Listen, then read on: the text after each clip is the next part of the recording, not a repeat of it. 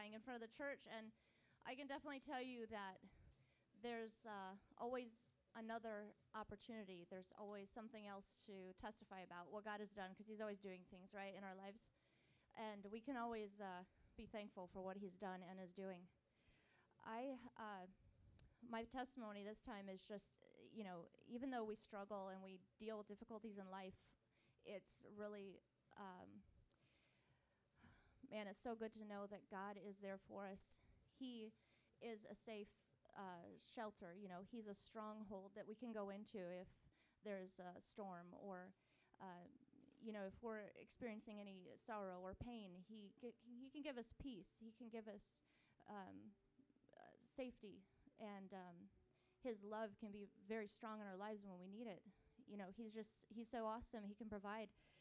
This last month has been a struggle for me. I've been unemployed, and other things have crept in, but I just know I felt the Lord's presence, and he continued to bless me and encourage me. I could have lost hope. I could have been depressed. I could have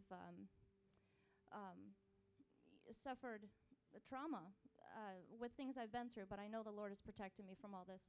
I wanted to share the verse with you from John 16:33. It says, Jesus spoke this. He said, I've told you these things so that in me you may have peace. In this world you will have trouble, but take heart, I have overcome the world. And I praise the Lord Jesus for what he's done for us, and that we can find safety and peace and hope in him. Let's pray. Lord, I thank you for everything you've done, and we praise you and glorify you this morning. God, I just pray that your spirit would be here, and that we would have open hearts, open minds to receive you, and we want to worship you this morning. Yes. Amen. Thank you, Lord Jesus. Amen. Hallelujah. Come on, can you just look at your neighbor and just say, welcome to the house of God. It is so good to see you. Just look around. This is family here. Amen. We're going to sing about the name of Jesus. Put your hands together with us.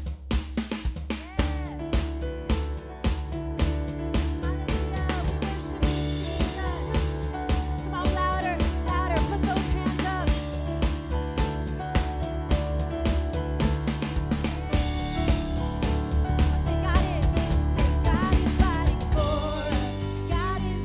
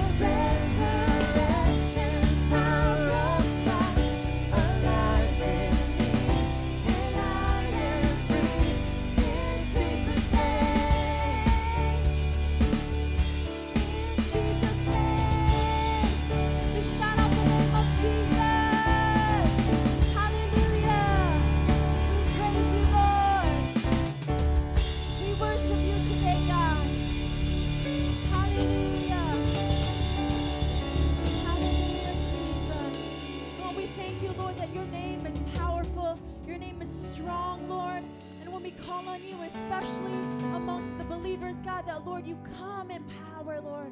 So, God, as we sing this song to you, we say the name of Jesus. Your name is like honey on our lips, Lord. Your spirit is like water to our souls. God, we drink in your presence today. We desire you today, Jesus. Hallelujah. Can you just close your eyes all over this room with us as we look to Jesus today, as we look to him? Hallelujah. Say, Jesus. Jesus, we worship you. Say, Jesus.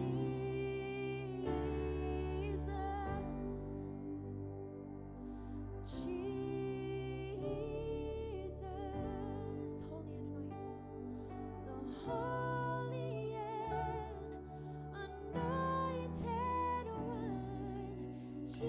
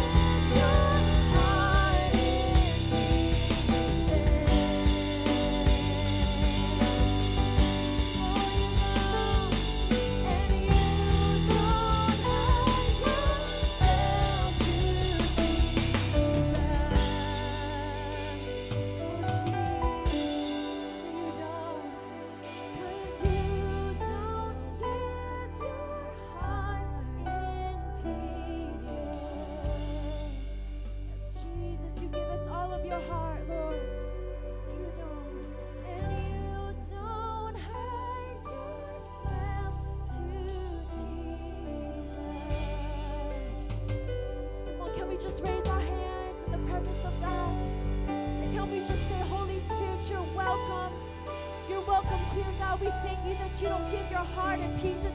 You give us all of you, Lord God. God, if we desire all of you today, Lord, you give all of yourself. You give the Spirit without measure, Lord. So today, God, we pursue your presence, Lord. We pursue your presence. We pursue your face, oh God. Lord, we receive all of you today, Lord, in this place. Hallelujah. Hallelujah. Can you just say it one more time? Say you don't, and you don't give your heart in peace. Lord, we receive all of your love today. God, you don't hide, and you don't hide yourself to Jesus.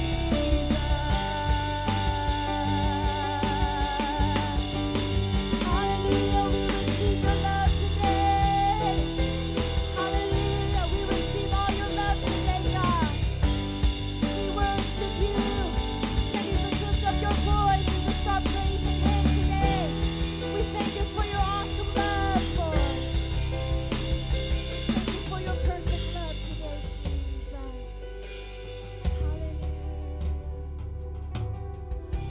Hallelujah, Jesus. Hallelujah, Jesus. Lord, we worship you. Lord, we're so thankful, God, that we get the honor of the privilege to come and join together as the body of Christ, to lift up your name, to exalt you. Come on, if you could lift up your hands all across this room. You came to experience the living God, to experience his power, to experience his presence. He is real. He is tangible.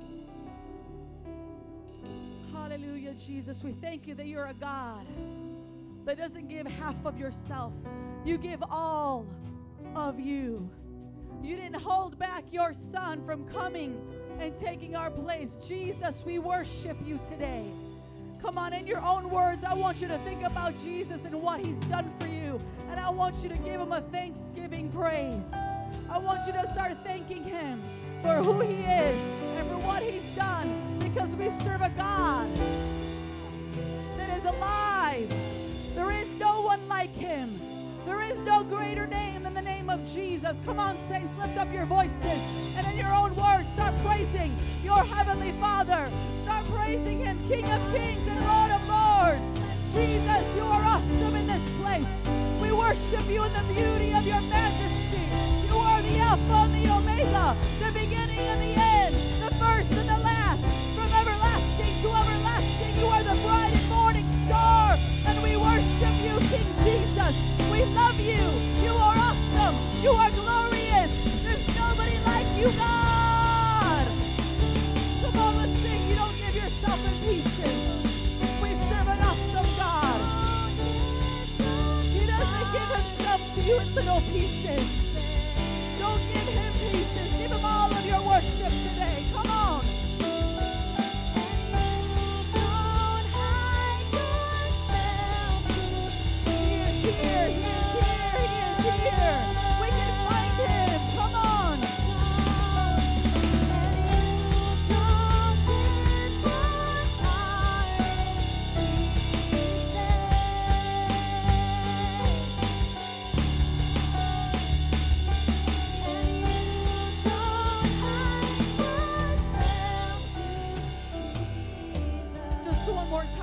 Voices, come on, you don't give your heart in pieces.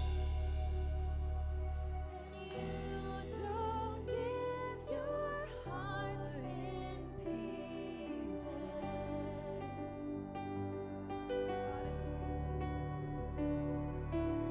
You don't hide yourself to Jesus. Hallelujah, Jesus, we worship you. Lord, we're not going to be in a hurry to move on to the next thing. We want to stay here in this moment, oh God. We want to hear what you have to say to us. We thank you for this moment. We thank you that we can stand before your throne of grace with boldness and confidence, that we can be in your presence, oh God. Hallelujah, Jesus.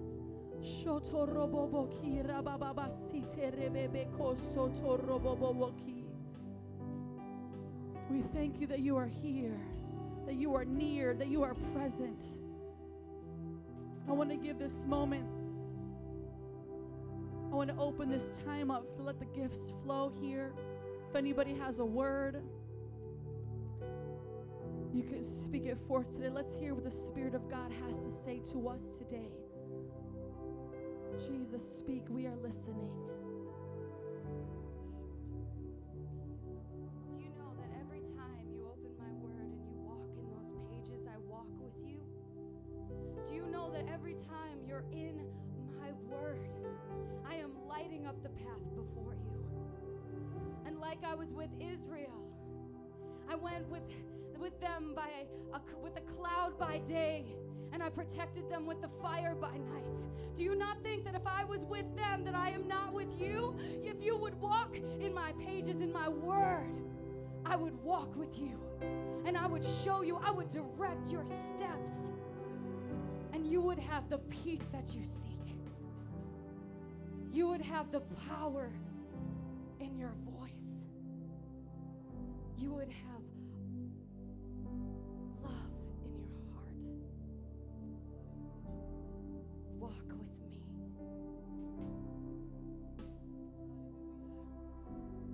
Come on, let's respond to that word right now. If you know you got to go deeper, if you know you got to walk more closely with Jesus, lift up your hands all across this room. Come on, Jesus, we walk in your peace. We walk in your victory. We walk knowing that you are our protector, that you are our leader, that you are our guider, that you lead us by the cloud and by the fire, oh God, that you have not forsaken us. Come on, some of you guys got to learn how to lay hands on your own head and speak your victories into the air, to know that God is with you, that he goes before you, that he follows close behind, that he takes you by the hands and leads you beside quiet waters. He restores your soul. Oh Jesus, we thank you for that word. We draw near to you, oh God. We will hide your word in our hearts, oh God, so that it becomes a light unto our path and a lamp unto our feet. We thank you for your power, for your presence. We thank you for your truth, oh God. And we thank you for drawing near to us.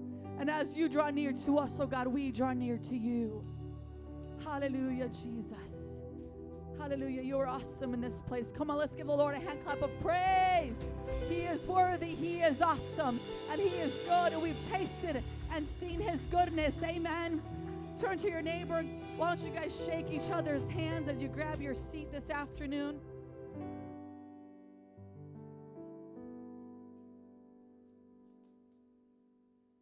Praise God.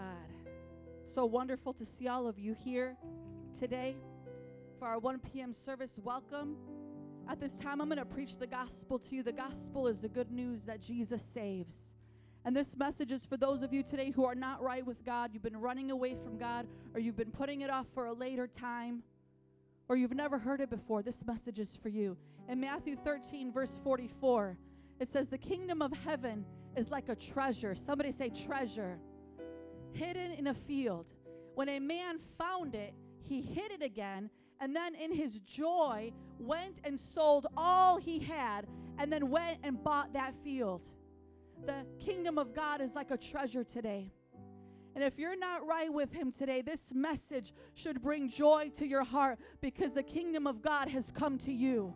And you have a choice to make, to either accept it with joy, to go sell all you have. In other words, to give up everything, to have this treasure, to have this great treasure that is found in the kingdom of God, to have this salvation. You'll give up everything to have it, and you'll do it with joy and say, "I'm going to follow Jesus." Or you could reject it today. But the danger in rejecting it at this moment is that you're not going to be promised tomorrow. Today is the day for salvation. Today is the day to get right with God. Don't put it off one more day. Come and accept it and receive it with joy and say, "God, I surrender all.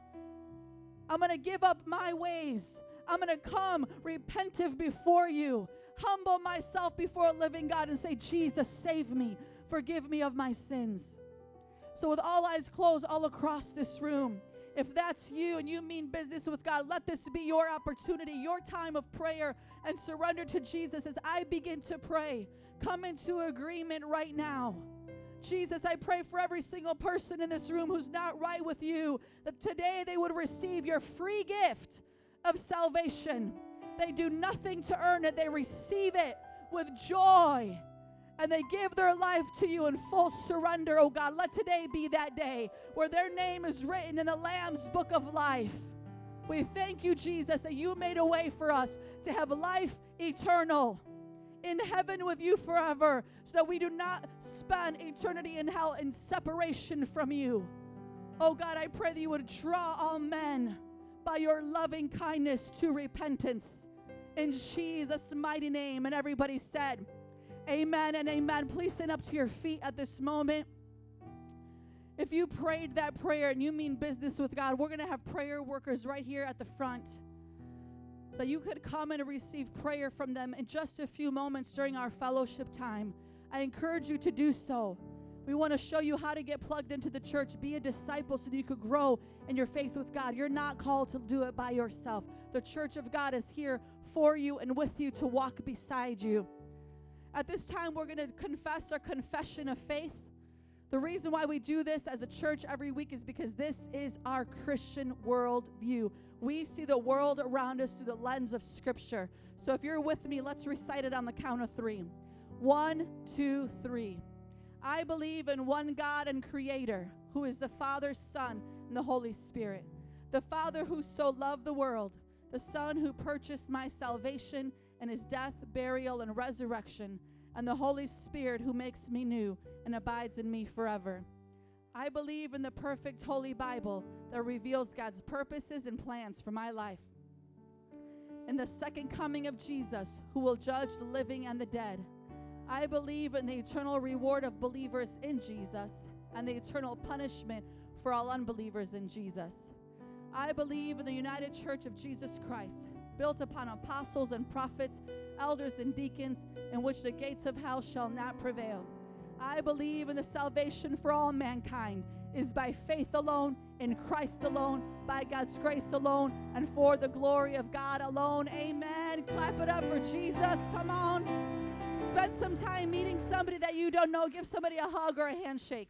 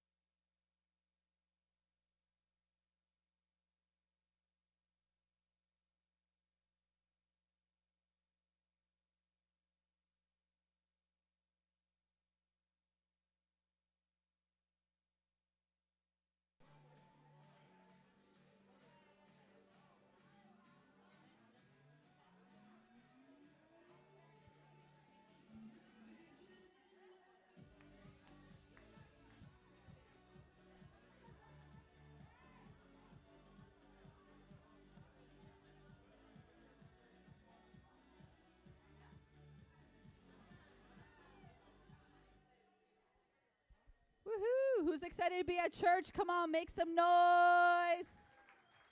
It's so awesome to see all of you here for our 1 p.m. service. Welcome to Metro Praise International.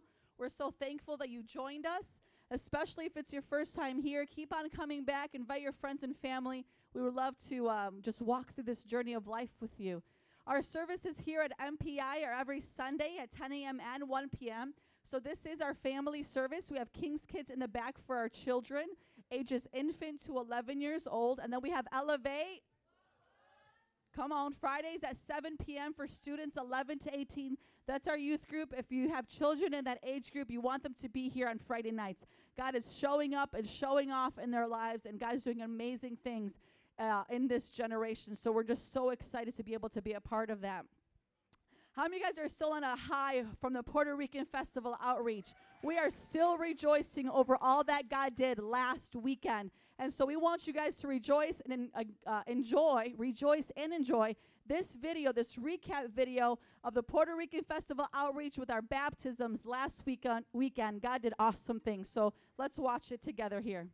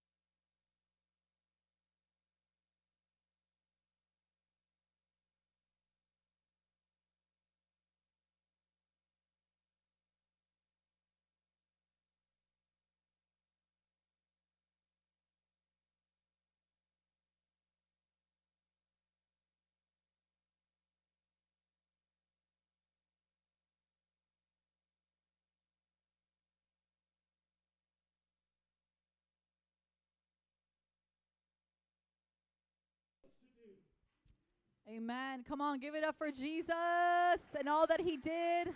We give him the glory. Awesome things happened. Lives were changed and transformed. So many seeds were planted. And we just thank you guys for all of your faithfulness and your commitment to go out and preach the gospel and to make disciples. So if you missed this outreach, please make plans to join us next year, because MPI will do the PR Festival outreach till Jesus comes back, okay? So let's get excited for our next Soul Winning Summer event in 2 weeks, July 10th at our 10 a.m. and 1 p.m. service. We're going to be having our All Nations Dinner, one of our favorite events that we've been doing annually for many years. So come on out, represent your country with a dish. You can go to the Facebook event page, click going, and then Pastor Susie is going to keep track of all the dishes. She will need the name of your dish, a few of the main ingredients, and then what country it comes from, and we'll have a little tag in front of your dish with your flag. It's going to be an awesome time. So we really want to use these outreaches with Brandon here, the Soul Winning Summer events, to really win our coworkers, our neighbors to the Lord. So use this as an opportunity to invite them to come to church, and let's pack out these 2 services so that people could hear the gospel message, see the diversity in the church, that all nations will worship one God. Amen? So let's celebrate that day together. We have an announcement about the MPI Summer Retreat. If you haven't noticed on Facebook already or at the website, we will be canceling this event, sadly and regretfully. We apologize on behalf of the leadership for poor planning. Looking at the Soul Winning Summer, having done the outreach that just passed by, we were not able to fit that into the schedule of people getting off of work. And if we do an all-church event, our leadership is all committed to going, so we will have to cancel it. But the good thing is that these types of events and outings and fun trips like that will happen within your life group. So if you want to keep seeing this happen more, stick around, get connected to the life groups, and you'll have an awesome, awesome time wherever you get connected at. Amen? So we're excited about all that God is going to continue to do. Our vision here at MPI is very simple. It's loving God and loving people, the 2 greatest commandments that Jesus gave to us to live by. And we also have a strategy. Our strategy is to connect you, to mentor you, and to send you out. The way we connect you here at this church is through our life groups. We want you to find a place to belong. And then we want to mentor you through our 101 and 201 books that's done with a leader in your life. And then we want to send you out to do evangelism so you could keep preaching the gospel to the lost so that all souls can be saved. And our goal is to have 100,000 disciples in Chicago with 50 churches here and 500 around the world. How many of you guys excited about that type of vision, strategy, and a goal? Come on. So look to your neighbor, say, it's time to get connected. If you want to find out ways to get connected, especially if you're new here, you could turn your hand out around. And in the back there, you'll find the schedule for all of our life groups for this quarter. Find the type of life group that will meet the needs of you and your family and get connected. Be faithful to it. Here's a snapshot of what's happening just for this week. Today, we're kicking it off with the Single Moms Life Group. Childcare is provided. They're meeting at 5:30, so if you have single moms here, it's an awesome time for you to be encouraged with the Word of God. Be around other single moms who will give you a word and be there as an encouragement. So meet them today at 5:30. Wednesday, we have our King's Kids, infant to 11 years old, 6:30 here at the church. It's going to be a special service this Wednesday for them because they're doing their graduation ceremony from the boys' clubs and girls' clubs that they've been so faithfully attending all throughout the year. Thursday, we have our gang outreach hit in the streets, 18 years and up. If you want to join, meet them at that address at 7 p.m. We have 2 adult Bible studies every week, one at the Govea's house. The other one is at the Vivit's house, 18 years and up, 7 p.m. If you're an adult, you want to be there. Get encouraged throughout the week. Get into the fellowship, get encouraged by the Word of God, and just be a part of a group of people that are really going to encourage your walk with the Lord and see you be all that you can be for God. And then Saturday, the Ambassadors Elevate Life Group. Come on, give it up for our youth, 11 to 18 years old, meeting here at the church at 1. So a lot of stuff happening throughout the week. No excuse to not get connected, and we just really want to see you guys get plugged in with your families. Now it's time to get mentored. If you're new here, we want to see you get mentored. Go through our discipleship process. We have our 101 that's done one-on-one. Welcome to your new life. Leaders will take you through that book. You guys can meet at your own schedule and just allow this leader to pour into your life so that they could see you be all that you could be for God, to really be an encouragement. When you graduate the 101, you'll get into the 201 class, Disciples That Make Disciples, where we train you to be a leader in the church so that one day you could be ordained as an elder or a deacon to continue to fulfill all that God has called for you to do. Then we want to send you out. Somebody say send. We want to send you out to do evangelism, preach on the streets every Saturday from 5 to 8. We meet here at the church, that we hit different corners, different neighborhoods, preaching the gospel. If you've never done it, I encourage you to do so. It will radically transform your walk with God. If you want to be encouraged, refreshed, renewed, get to a new level in your walk with the Lord and just a new level in who you are as a person, meet them for evangelism. It is life transforming, not only for the people that we're ministering to, but for you. So I just really want to encourage you guys, if you have not done it at least once, start going, even if it's once a month, once every other month. Get out there, preach the gospel, allow God to use you, and see those gifts flourish in your life. Amen. So we're all about winning souls. So to recap, vision, strategy, a goal, a vision of loving God and loving people, strategy to connect you, to mentor you, and to send you out, and then a goal of 100,000 disciples in Chicago with 50 churches here and 500 around the world. Can I get a hallelujah? Praise the Lord. With him, it's all possible, right? It is all possible. We started with just about 4 people in our apartment 11 years ago, and look at all that God has done. Just look around. Look what the Lord has done. And so many people from the first service to the second service really won through one-on-one evangelism, somebody telling you about Jesus, bringing you here, and God is going to continue to do it in you and through you so that we could keep winning more in Chicago. So who's excited to give their tithes and offerings today? Come on. We're going to be getting into our lesson in the Disciples Giving book. But really quick, I want to let you know that MPI believes what the scripture teaches about tithing, that it is 10% of our total income given regularly to the church. That is our way of putting God first in our finances, which really affects all of our life. If we can't put God first in our finances, we're really not putting him first in a lot of other things. Things will be out of order, so we got to get in order. Put the tithe first. Be faithful to God. And anything above that, anything above your tithe is an amount between you and the Lord that he puts on your heart to give towards offering, and we designate that towards missions and towards our building fund. And so we really want to encourage you to keep giving with a heart of gratitude, generosity, and cheerfulness. Amen, because God loves a cheerful giver. So let's look to our lesson for today. Again, Disciples Giving book, section 2, lesson 12. Offerings are given by the grace of God. Somebody say grace. It's all about that grace. We can do nothing apart from the grace of God. The offering is a gift to God after our tithe. We're going to be reading in 2 Corinthians 9:14. 2 Corinthians 9:14. And in their prayers for you, their hearts will go out to you because of the surpassing grace God has given you. 3 main points from that passage of scripture is, number 1, grace. The biblical definition for grace not only refers to the forgiveness of sin, but also it can mean the divine favor and blessing of God to his people. That is powerful. In regards to offerings, we should consider everything we have and give to be because of the grace of God. Isn't that wonderful? The divine favor of God and blessings of the Lord are upon us. And through our giving of offerings, the grace of God continues to increase in our life. Number 2, surpassing grace. God loves to not only bless us with grace for our needs, but also to help meet the needs of others. So when we give offerings to support the ministry, we are displaying the overflowing and surpassing grace of God in our lives. We're exemplifying all that God has done and is doing in us and letting it overflow from our lives to other people's lives. The grace of God is a beautiful thing. And number 3, God gives grace. All that we have is because of God and his amazing grace. Therefore, just as we have freely received, we should freely give and be the answer to people's prayers for help.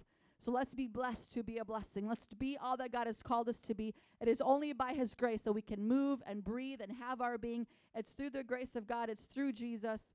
And let's give it all for his glory. So in summary, the grace of God meets our needs and gives us enough to help others in need. So let's apply this to our life in 3 ways. Number 1, be a faithful tither. Number 2, acknowledge the blessings in your life given by the grace of God. So everything that we have is because of his grace. And number 3, live a life of generous giving by the grace of God. It's the grace of God that makes us generous. It's not our own doing. It's by the grace of God that we're able to live how he has commanded us to live. If that makes you excited, let's confess this confession over our life on the count of 3. 1, 2, 3. The offering is a gift to God after the tithe and is given in a variety of ways. God said it should be a generous seed given with a cheerful heart from personal sacrifice.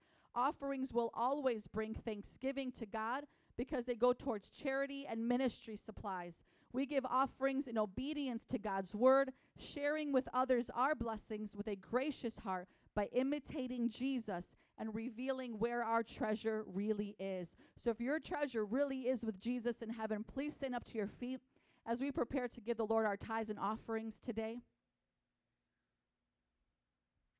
Again, MPI believes that a tithe is 10% of our total income given regularly to the church. An offering is an amount above the tithe given towards missions and towards building. We give towards various missions projects throughout the year, and our building fund that we've been currently in. We thank you for partnering with us. I also want to remind you on the envelope, there's different categories of where this all goes. Please be specific with the amounts that you want to be allocated towards each of these categories. MPI has 4 ways for you to give. Number 1, in the bucket during the offering time. Number 2, of the wall-mounted drop boxes in the back. Number 3, in the back with a credit or debit card. If you would like to do that today, you can see Pastor Jerry. Number 4, you could go online and use Chase QuickPay, PayPal, or Bill Pay at mpichurch.org/giving. Very easy, efficient, convenient. So our soul-winning summer continues. Again, the All Nations Dinner is a part of that. Let's keep giving God our best. Pray to partner to give if you haven't done so already. We're going to be changing Chicago and the world one soul at a time. God has been doing awesome things. We're so excited about all that has transpired just in the last couple of months. And to see what God will do through this next season is amazing. So we thank you for partnering with us. Let's finish strong, Metro Praise. Amen? Till we see the end of this. Let's recite this together. Philippians 4:19. And my God will meet all your needs according to his glorious riches in Christ Jesus. Let's pray. God, we thank you so much for your grace, your amazing grace displayed in our life. And I pray, Lord God, that through that, we would show others your grace, God, because you've blessed us. We will be a blessing. So I pray that you bless the gift and the giver today. May it increase and multiply for your glory to meet the needs of the people in the city, for the gospel to be preached at the ends of the earth. I pray that you bless your people, bring them increases, raises, promotions, open doors of employment, oh God. Pour out a blessing upon them that they will not have room to even receive it. I pray that we would work hard with our hands to bring you glory in all that we do, and that we would be blessed to be a blessing to others. In Jesus' name. And everybody said, amen. Please come forward as you give, and we thank you so much for your generosity.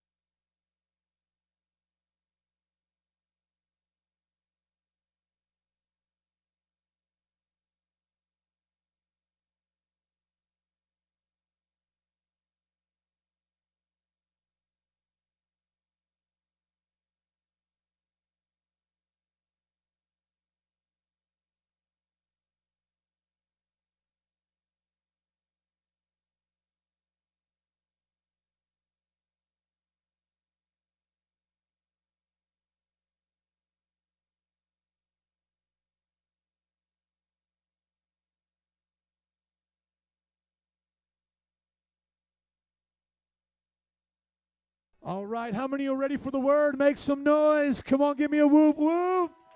Woo! Isn't it good to be in the house of God on a sunny Sunday? Amen. It's almost as nice as Nicaragua. Did you guys have fun on your 2-week vacation? You guys were tropical everywhere. I loved it. I went to the Keys a little while back. Some people are on vacation now. And I'll tell you what, look around at your friends and just tell them thank you for being here. Sometimes churches go through a summer slump. We're going to grow in the summer. We had about 150 in our first service. I was talking to Joe B. in the back, and he said, man, it looks like there's a lot of people here today, and we're going to probably set a good summertime record. You know why? Because we love Jesus. Amen? And guess what? The beach ain't going nowhere. It's still going to be out there. This gringo is not missing any sun, if you can tell. I've been outside. I've been enjoying the weather, and I want to do something special. If it's okay, can we pray for Ellie today? There has been a missing young person in our church. Would you come forward, please? Can you come forward? I just want to pray for Ellie. Can you tell me your name? My name is, the database of my mind is running in 100 places. Susanna. Yes, I'm so sorry. I forgot your name. You know I know you, and you know I love you, and we've talked many times before. Come on up here. Her daughter, let's put up the picture, guys. Let's put up the picture. Her daughter, Ellie Mattis, which was one of our youth, has been missing since which day? The 22nd of June, so Wednesday. Since Wednesday. We need to pray for Ellie Mattis to come home, okay? Can I get some of the lady elders and deacons to come around here quickly? We're going to put up her beautiful picture. From what I understood, because I saw it on the news, she had gotten a bad grade. That's misinformation. It's misinformation. That's what they said on the line. Okay. We got to tell them, no, no, no. Through the police. The police, and then it's just one thing to led to another. Let's wait for us to get it up there. Let me think of a way that I might be able to get it up there. Gentlemen, are you trying to do that too? I want to take time in this service to pray for her. I want everyone to see her, and if you guys see her around. How do you spell your last name? Her last name? S. Santana? I'm getting all the names wrong today. You still love me? I know you're hurting right now, and I'm not helping with this. I'm going to spell this name right. Would you just spell her name right in there? And I'll get it, gentlemen. I'm going to put it up here because it's already on national or whatever news thing. Okay, and then put in her first name. There we go. Should be up here. Let's see. Gentlemen, I have it. Thank you. Here she is. Doesn't she just look happy and sweet right here? Of course, it went blank. Is there anything we should know as we're waiting for this picture to come up? No. Girls, would you stand around her today? Let's pray for Ellie Mattis to come home. Could you imagine if this was your daughter? She's been gone since Wednesday. Let's pray, okay? Father, we ask you right now to bring home Ellie Mattis. We pray for you, God, to use her mother and all the efforts of the friends going around, putting up flyers, posting her picture. We pray that right now, Father God, someone will spot her and she'll come home, either through their prompting or through your conviction in her heart, and she'll decide to come home. But either or, God, we need to know where she's at. I can only imagine. I have no clue to what this mother's going through. I cannot even imagine a part of what she's facing right now, let alone to carry this burden. But Lord, she came to church today. She came because she wants to be encouraged. She wants to be around her brothers and sisters, to sing the songs of victory, and to pray and believe that Ellie Mattis will come home. And that this time next week, Ellie Mattis will be in church with her. And that the problem will be solved, God, that the issues, whatever it is, in Ellie Mattis' heart, God, will go to peace, to blessing. She won't be confused. In Jesus' name we pray. Amen. Thank you for coming and let us pray for you. I know that took courage. I'm so sorry for what you're going through. So if anybody sees Ellie Mattis, will you please contact the authorities, the helpline? What is that number? What is the number they're supposed to call? Special victims. Okay, so we're believing God for her to come back home. Can I get an amen? Amen. Let's open up our Bibles to 1 Corinthians chapter 9. 1 Corinthians chapter 9. We are in a sermon series called Spiritual Disciplines. I know it doesn't sound like a fun summer series, but it is fun. Have you guys been enjoying it?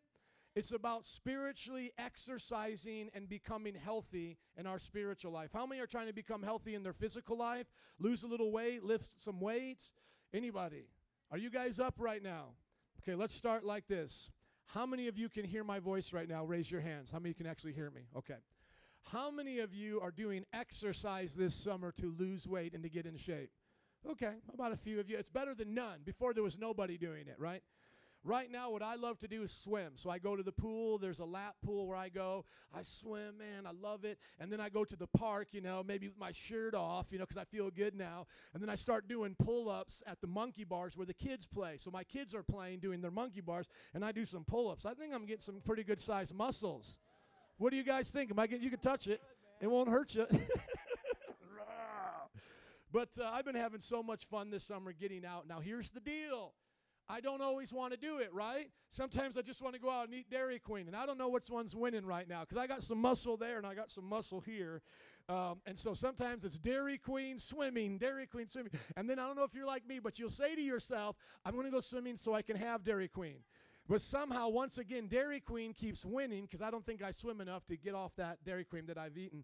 But here's the thing. I got to do it even if I don't feel like doing it. And I've lost 60 pounds over the last year. Some of you know that. 60 pounds. 60 pounds. Many of you have come new to the church. Can I show you a picture of what I looked like before I lost all this weight?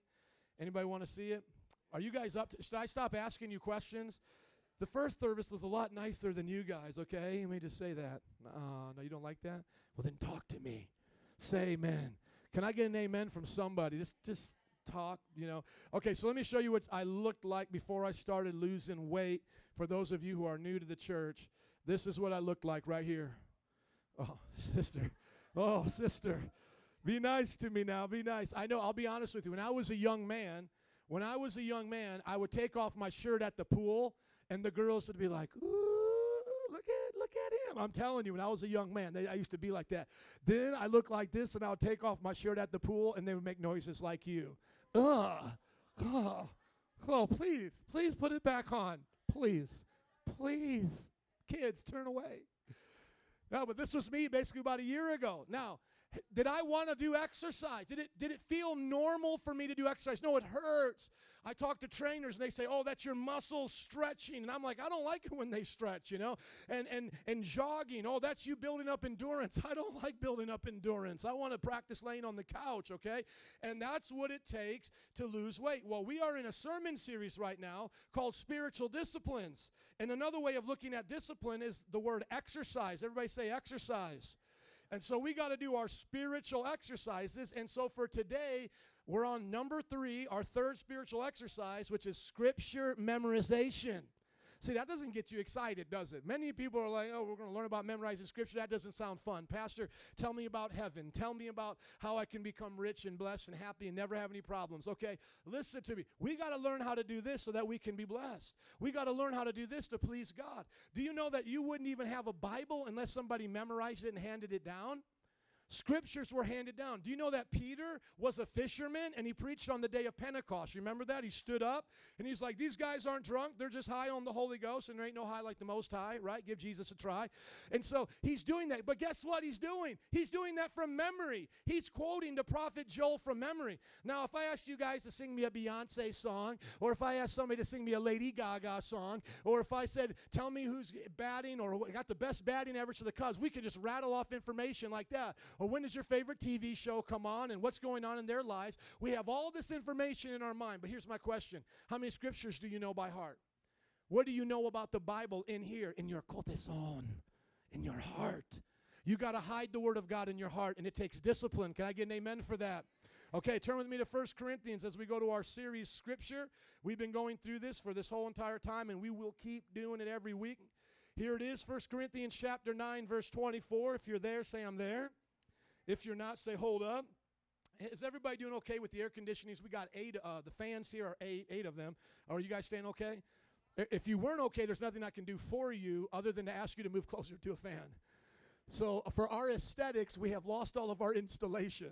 Somebody should have thought about that when they were tearing out the roof. This is going to be so cool, man. We're going to black out the roof, throwing up, because it used to be like an office type, like that weird, not that weird, but, you know, that office ceiling tiles. Ceiling tiles is the word for that. So when we were tearing that off, that was exciting. It's like going black out the roof, but then nobody thought about the insulation being gone. So that's why it's a little hot in here. But is everybody okay? Okay, you have my permission to move closer to a fan if you're not. And do I have your permission to put this closer to me? Okay, there we go. Look at 1 Corinthians chapter 9, verse 24. If you're there, say I'm there. Here it is. Do you not know that in a race all the runners run? Here's Paul talking to a New Testament church in Corinth, but only one gets the prize. Everybody say, winners win. Losers lose. Which one are you, a winner or a loser? Okay, if you want to win the prize, you got to run in such a way as to get the prize. Look at verse 25. Everyone who competes in the games goes into what? Strict training. That's where we get the word spiritual discipline from. Spiritual exercise. These guys would have gladiator fights. They did the Olympics. We have the Summer Olympics coming up. How many know if they want to win in a race, they've got to practice? How many know if they want to win swimming, they've got to practice, right? If you want to win in life, what do you got to do? Practice. Come on, let's try this again. If a swimmer wants to win, they have to what? Okay, they have to practice. If a runner wants to win, they have to. If you want to win in life, you have to practice, go into strict training. They do it to get a crown that will not last, but we do it to get a crown that will last forever. They would get those grass crowns. Now we give out golden medals. Still doesn't last forever. The crown you get in heaven lasts forever. Therefore, I do not run like someone aimlessly. Oh, I don't know where I'm going. I'm lost in life. Oh, what should I do? Horoscope, tell me. I'm so confused. Oh, I'm spiritual, and I don't know what to do it myself. Oh, Oprah, tell me the secret. What's the secret, Oprah? I really want to know it really bad. This is me second service, by the way. This is me second service. Somebody's like, just be yourself. I don't know if you can handle me being myself. But this is me being myself. And so people are like, what? I just want to just have it work for me and just naturally be a better person and just do things and it works out like winning the lottery. That's not what the Bible says. The Bible says here, you want to win in Christianity? Look at the ones who win races. You want to win in the fight against the devil? Look at those who win in boxing matches. Do boxers beat the air? I'm not talking about them practicing doing their shadow boxing. I'm talking about in the fight, does Manny Pacquiao start running in a circle, just punching the air? Of course not. You don't win battles that way. It says they do it to get a crown that will not last, but we do it to get a crown that will last forever. Therefore, I do not run like someone aimlessly. I do not fight like a boxer beating the air. No, I strike a blow to my body and make it my slave so that after I've preached to others, I myself will not be disqualified for the prize. Who is the one person that can send you to hell? You. You. God only gives you what you want. Hell is for those who don't want God. Did you know that? Sometimes we get this image like God is looking at the sinner going, I tried to save you, but you didn't want it. And I was so mean to you, and I made your life miserable. And look, I hid myself from you, and you just didn't want it, and I don't want you either. So he kicks him into hell. No. That's not what, it's not a trick. Like, it's not like God's tricking us. It's not like this jelly bean game that my kids play that they got from the dollar store from Aldi's or whatever. Has anybody ever seen that jelly bean game? It's like they have one that literally tastes like dog poo-poo. Then they have another one that tastes like skunk and another one like this. And then it's like you spin a dial, and it's like there's two white ones. One will taste like boogers, and the other ones will taste like coconut. Has anybody seen this game? I'm a father of young children. I see these games, okay? Well, when you spin it, and you do it with a person. You play two people at a time. So you and I are playing. We both go on white. I go on white. We're playing together. You get a white one. I get a white one. One's going to taste like boogers, and they do a good job in those scientific labs to make that stuff taste like boogers. Let me just tell you right now. It makes people really sick. You can watch it on YouTube. People are puking. It's nasty, right? And then yours may taste like coconut. Well, here's the deal. Is that what God's doing with us? One goes to heaven. One goes to hell. Whoopsie-doopsie. No. Hell is a place for people who intentionally say, I don't want you, God. I don't want you, God. I don't want you, God. I don't want you in my life. And God says, okay, your will be done. They say, I don't want your will to be done, God. I want my will to be done. And at the end of their life, he says, okay, your will be done. Hell is yours. Hell is yours. What is hell? A place without God. So do you want to be where God is not? Yes or no? Do you want to be where God is not? Yes or no? Do you want to be where God is? So if heaven is up there and that's what makes God awesome, that's what makes heaven awesome is where God is. Should we have heaven on earth? Yeah, we should. The Bible says we should pray like this: thy kingdom come, thy will be done on earth as it is in heaven. It's about time we start becoming so heavenly minded that we're earthly good. Because if we're earthly minded, we're no good to heaven. I'm going to say that again. If you want heaven to come on earth and you're done with hell on earth, you're done with people choosing evil, you have to be heavenly minded and start thinking about what God thinks about, doing it God's way. And God's ways are not our ways. They don't come natural to us, right? Our ways naturally lean towards sin. My children, no one's taught them to lie. Did any of you teach my children to lie? Where's the children's workers at? Ashley Bolden, Sister Soldier, raise your hand. You're an awesome children's worker. You never taught my child to lie, did you? Stephanie, raise your hand. You've watched my children many, many times. Did you teach them to lie? Well, then how did my children learn to lie? I didn't teach them. I know I didn't go up to them and go, hey, here, Bethany, next time I ask you a question, whether or not you did this or that, you lied to me, and Daddy will be happy about that. No, I didn't teach her that. What taught my daughter to lie? Human nature. As she began to know herself, see the consequences of behavior, it became natural for her to lie and try to get herself out of that, right? Try to change the circumstance. And the Bible says we've been born sinners from birth. We're on our way to destruction. That's why Jesus said, John 3:16, that famous scripture, for God so loved the world that he gave his only begotten Son, whoever believes in him shall not perish, but have everlasting life. Okay, do you understand that the scripture keeps going? John 16, John 17, John 18. You know what it says? He didn't come in to condemn the world. Why didn't Jesus come to condemn the world? Because the world was condemned already. Can I hear an amen to that? Jesus didn't have to come to everybody and go, you're going to hell, you're going to hell, you're going to hell. Guess what? You're going to hell, you're going to hell. Where are you going? Let me just tell you. You're going to hell. No, he didn't have to do that. Why? Look at John 3:16. You see the scripture right here? For God didn't, send his son to the world. God so loved the world, he did all this. But watch this. Look at 17. For God didn't send his son into the world to condemn the world, but to save the world through him. Can I hear an amen? So he's not walking around condemning him. Why? Look at verse 18. For whoever believes in him is not condemned, but whoever does not believe stands condemned. What? You already going to hell. People like, Pastor, you told me I'm going to hell. You scared me. You messed with me. Listen, I didn't do nothing except tell you the truth of what your destination is. And then people are like, don't you judge me. Well, first of all, can we do that like in normal life? Like, do you not judge the person babysitting your child? Do you not want the police officer to judge the suspect person in your neighbor? We judge all the time. Here's what Jesus said. Don't judge lest you be judged. For the same measure you judge others with, you will be judged. If you don't want to be judged by God's law, don't judge other people by God's law. But if you want to be judged by God's law, then you better make a righteous judgment by God's law in other people's lives. So I'll tell you to not sin, but you can point the finger right back at me and say, Pastor, you better not what? Sin, because it's for both of us. Can I hear an amen? That's the introduction to the introduction. How many are ready for the first introduction? Okay, let's go to the introduction on why today we need to learn about spiritual disciplines. Look at this chart right here. Does anybody enjoy these charts? Does this help anybody? Okay, here's how we need to understand spiritual disciplines. The showing here in the middle is what a spiritual discipline is. Knowing is how we get saved. Showing is how we live saved. And growing is how we grow in our salvation. Everybody say, grow up so you can go up. Come on, say, grow up so you can go up. So how is a person saved? They have to have faith that Jesus is God and Savior. He's not just a good man, he's the God man. He wasn't just a martyr, he was the Savior of the world, dying on the cross for our sins.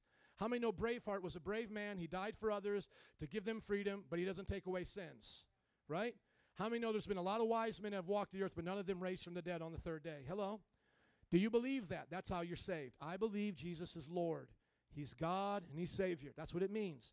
Number two, you have to believe that Jesus can actually transform your life and make you a new creation. You can become born again, saved, redeemed.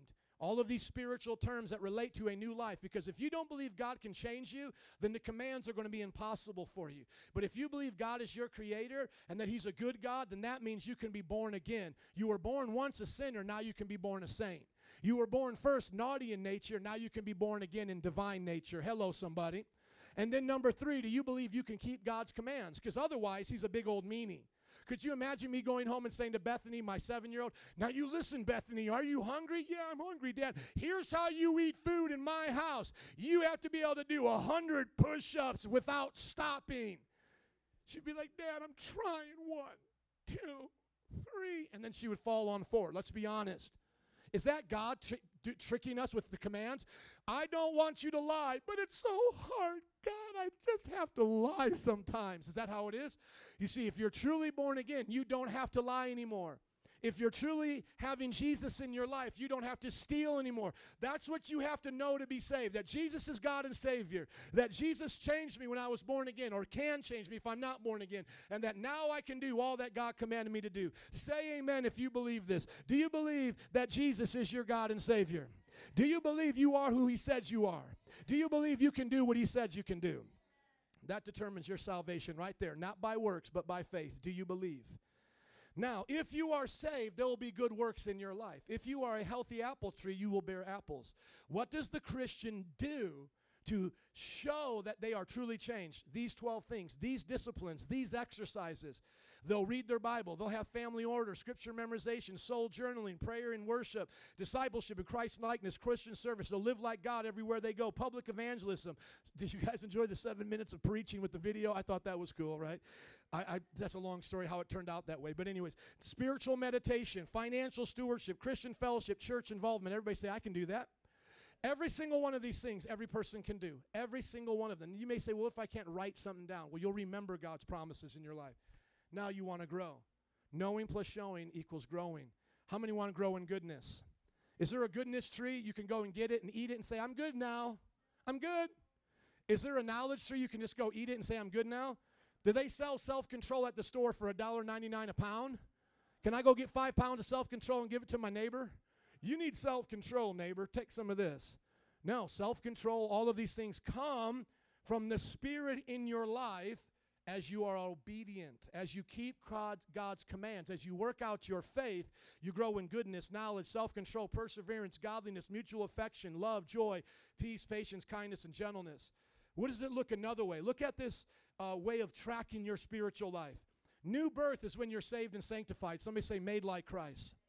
Thank you. Spiritual growth is knowing, showing, and growing like Christ. Everybody say, growing like Christ. Renewal and transformation is thinking and acting like Christ. Somebody say, thinking and acting like Christ. New birth plus spiritual growth plus renewal and transformation equals reflecting the image of Christ. God made you in His image. You were put on this earth for a purpose. The devil has diverted us, and now we have a choice. Which path do we want? The path of everlasting life or the path of destruction? Building our house on sand or building our house on the rock of God's word? Are you guys tracking with me? You were made to reflect Jesus. You were made to live like Jesus. That's how you do it. And spiritual disciplines play a key role. Look at this scripture. 2 Corinthians 3:18, but we all, with open face, beholding as in a glass the glory of the Lord, look at this, are changed into the same image. How many of you are being changed right now into the same image of the Lord? From glory to glory, even as by the Spirit of the Lord. Is anybody being changed into the image of Christ? You better be getting changed into the image of Christ. I'm not going from glory to gory. I'm going from glory to glory. Let me tell you the difference. Here's from glory to gory. I love you so much, Jesus. You're the best. But every now and then I like to look at pornography because it feels so good. But then now I feel guilty and I shouldn't have did it. And Lord, you're the best. Please forgive me. But I really feel like looking at it again because I like it. I don't know how to say no to it. And now I feel so bad. Oh, geez, that's going from glory to gory. Lord, forgive me for being jealous, but I really hate that person. They don't deserve that haircut. They don't deserve that car or whatever. But Lord, forgive me, forgive me, forgive me. Oh, she did this. Oh, I got to tell everybody about this. I can't believe she did. Oh, I feel so convicted. I don't want that to happen to me. See, that's going from glory to gory, back and forth. You're on a broken record of sin. The Christian life is not supposed to be sin, repent, sin, repent. It's supposed to be from glory to glory to glory. You say, Pastor, have you sinned since being a Christian? Yes, but I sin less now than I did when I first became a Christian. Hello? Ask my wife after 11 years, am I a better husband or worse husband or the same kind of husband? Better. Glory to glory to glory. There are things on the list of sins I have never done since being saved. There are some that God is still working with me on. Are you listening to me? I have never stolen again since being saved. I used to break and enter. I was a criminal. Guys, can you all leave this way? Go this. Oh, you're sitting down. Sorry, that's embarrassing for me. But I just see a lot of people going down the middle. Second service, guys, let me just help you. Go towards that way. Everybody go say that way. Exit rows that way. Thank you.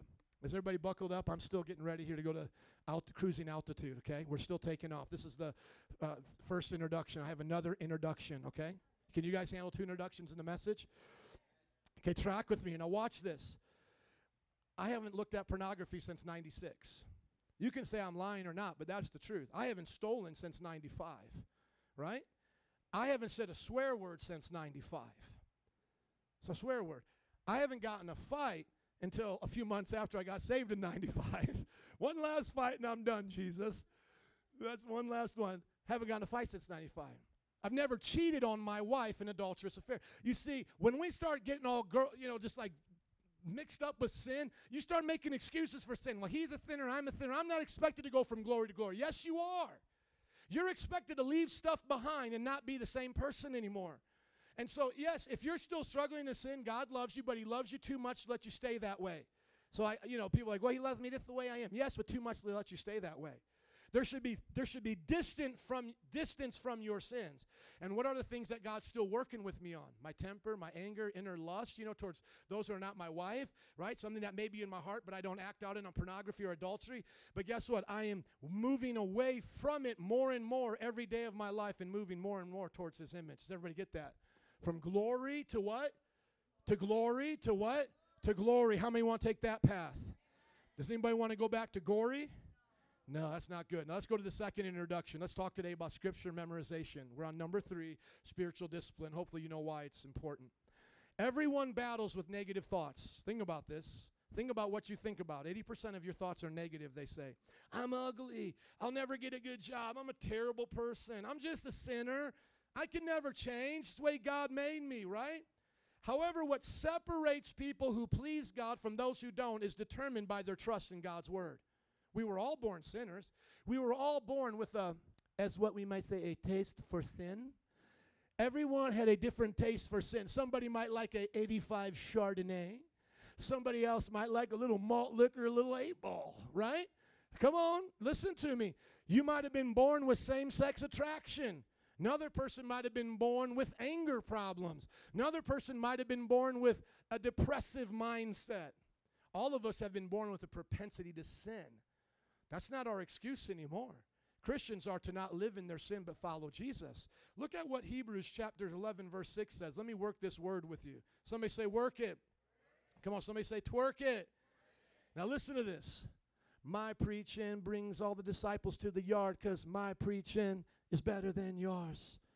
Does anybody remember that song? My milkshake brings them boys to the yard. But think about it like this. My preaching brings disciples to the yard because my preaching is okay. I just want you to think about that silly little thing. Think about this little silly little limerick. Not that my preach is better than somebody else, but watch this. If somebody, but if somebody's been telling you it's okay to live in sin, they're not telling you the truth. Some of you who don't know that song, praise God, your mind is pure. You should never know that song. It's a worldly song I've taken to mean a Christian meaning. But watch this. Without faith, it's impossible to please God because anyone who comes to Him must believe, number one, that He exists and that He rewards those who earnestly seek Him. Those people who say, I'll believe in God if He proves Himself to me are fools. God will never play that game. God says it's a wicked generation that demands signs for proof. He doesn't go out here and try to prove Himself. Think about when He was on the earth. He wasn't like, hey, guys, come here, I'm God. Well, I don't believe you. Watch this. And shoot out fire from His hand and be like, now look, I'm God. And then you can see somebody be like, I don't know, Jesus. Maybe you're a magician. And then maybe He's like floating on the sky. No, listen. Jesus didn't do that. As a matter of fact, when people said, hey, we heard you were doing miracles over there. Come do them here because we'll believe you then. He goes, you're a wicked generation. My words should be enough for you. And now we're a part of a time where we don't see Jesus. And so now we have people that are scientific fools, philosophy fools, and they want to tell you, I don't believe what I can't see. I don't believe what I can't see. And here's the problem with that. They have to believe in only what they see, and then they contradict themselves. Let me give you an example. If this computer did not have a web camera on it, and it became self-aware and had no way of looking out, could the computer see its creator? It would have no way of seeing its creator because it would be in its own system. If it then had a way of looking out, like this web camera, now it could see beyond itself. And this is the foolish way of thinking in our world. People are being scientific, quote unquote, in matter, space, and time, saying, God, prove yourself in matter, space, and time. And God says, I created matter, space, and time. I stand outside of matter, space, and time. But here's the problem that they have. They say it like this. Hey, just give us 3 miracles, Christians, and we'll explain the rest because we're really smart. Just give us the miracle of how something came from nothing a long time ago.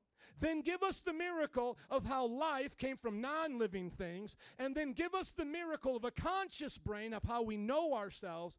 And then we'll explain in science why there's not a God. Come on, somebody say the fool said in their heart there is no God. You see, think about that. That's foolish. How did something come from nothing? It can't happen. That's proven every time in science.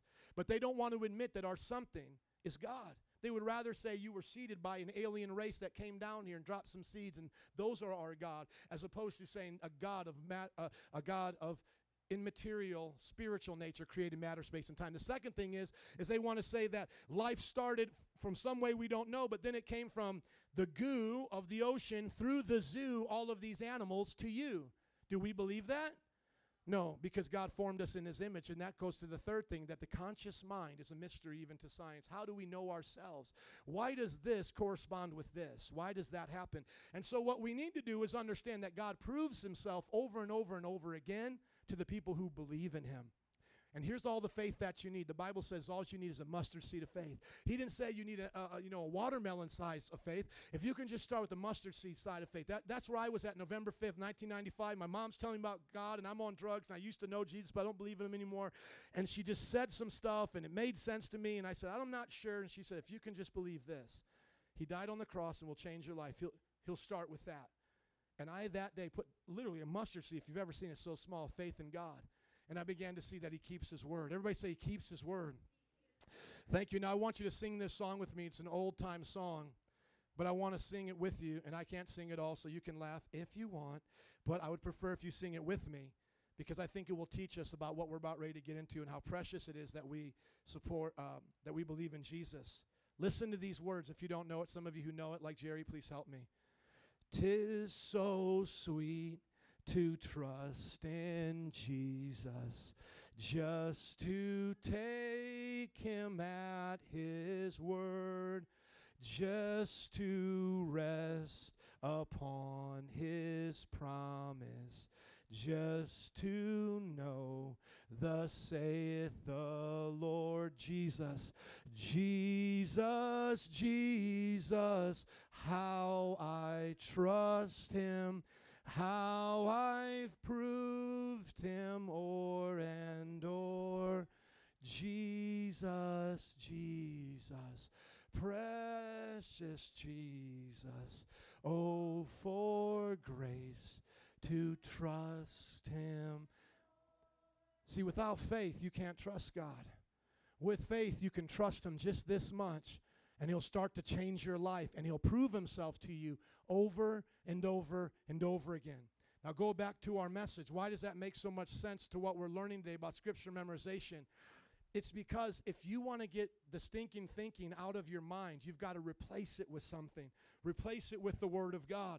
You've got to speak the promises of God to your problems. You cannot try to negotiate with your problems. You've got to speak the Word of God to them. Look at this. I have the links on the website if you want to check it out. Modern psychology shows that the best way to combat negative thoughts is by replacing them with new positive thoughts. Now think about this as a thought experiment right now. You guys ready to do it? When I say red ball, try not to think about a red ball while I'm talking about a red ball. You ready? Let's go. Red balls are awesome. Red balls bounce up and down. Red balls are cool. Red balls are in my house right now. Some of my kids play with red balls. How well are you doing not thinking about a red ball while I'm talking about a red ball? It's really hard, and the only way you can stop the thought of a red ball is if you think about something else really, really hard, right? It's the only way you can combat it, because if you keep hearing red ball, you'll keep fighting that thought, and it'll become bigger and bigger and bigger, and all you'll see is a red ball. Here's the point. You don't fight negative thoughts with the idea of trying to rationalize through them. You replace the negative thought with a positive thought. You bounce your thought literally from the thought that's negative to the positive. They teach this in modern psychology, but here's the difference. Look with me quickly in the Hebrews chapter 4, verse 12. A lot of scriptures in Hebrews in this introduction. Why is this important for the Christian? For the word of God is alive and active, sharper than any double-edged sword. It penetrates the dividing of soul and spirit, joints and marrow. It judges what? The thoughts and the attitudes of the heart. So now think about this. They might fire me. I've heard that there's downsizing. I saw my coworker get fired. I might get fired. What am I going to do? If I get fired, I'm not going to have bills. My kids aren't going to have food to eat. How many have ever gone down that road of worry, right? And now you start telling yourself, I need to stop worrying. I need to stop worrying about my job. I need to stop worrying about my job, not having money, not being able to pay, and not being able to have money for my kids. I need to stop worrying about that, but it's so hard because I keep thinking about it. When I think about it, I worry about it. So what do? You bounce the thought. You bounce the thought. The thought comes. I've been seeing people get fired. I may lose my job. I may not be able to pay for my kids. But you know what? If I seek first the kingdom of God and his righteousness, all that I need will be added unto me. My God shall supply all of my needs. What I have done is just changed my focus. I have not ignored my problems. I spoke God's promises to my problems. Do you get the difference? The PMA world, the positive mental attitude world, is going to say it like this. They're going to say, just switch it with something positive. Well, I might, people are losing their jobs, things are going bad, but I might find a better job. I might be able to do something else in life. But you see, there's no hope in that. That's why Robin Williams killed himself. He had the best of psychology at his reach. That's why he still killed himself. Do you understand? Let's talk serious for a minute. How does a man with all of that money kill himself? We say it's a disease. Well, what kind of disease is it, my friend? It's a disease of the soul. And not that I have anything against psychology. I say if you're going to do it with Christian psychologists and psychiatrists, okay? We have some of the best ones in Chicago, PhDs in every field you can imagine, and they're doing that as a gift to the church. But listen. The Bible had the answer a long time ago. Why does a 6-year-old commit suicide after being bullied? Think about that. Because what she adopted is the thoughts of her accusers. The accuser said she's ugly. Now she looks at herself and says, I'm ugly. Her parents looking right at her. Come on, you don't think they had good parents? Some of these stories will break your heart in a million pieces. A good parent's looking right at her. That's not true. You're beautiful. You're amazing. Your mom and dad love you. We'll go to another school. We'll do it. Why does the girl then hang herself in the closet? True story. Why does that girl do that?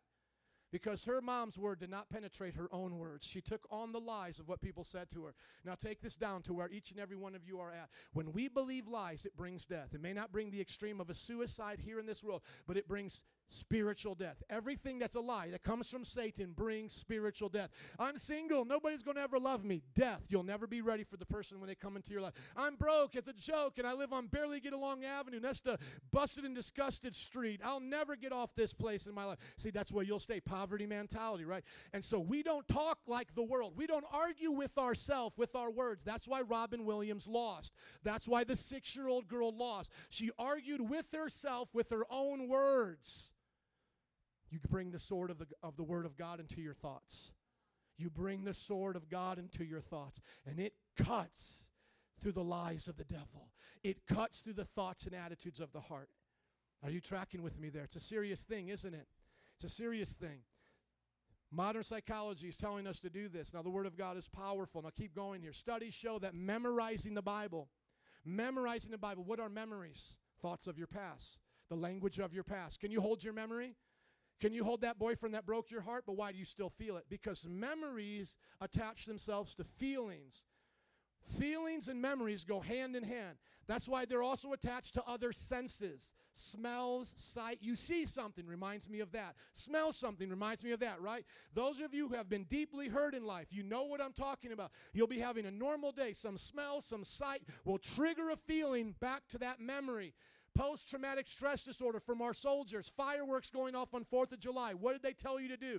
Don't do it in your neighborhoods. You may have soldiers there with PTSD, and those are triggers to them, right? But why does that happen to them and not to my child who wants me to light fireworks in the house if I can? Because my child doesn't have the memory of his friend getting his arm blown off next to him, right? So what do we say to the person with PTSD? Ignore that your friend died there in Iraq. Ignore that. And we've had people in the church with people who have died in their time in Iraq. Okay, listen to. Do we tell them, forget that never happened? The girl who's getting bullied, forget that. No. This is what we say.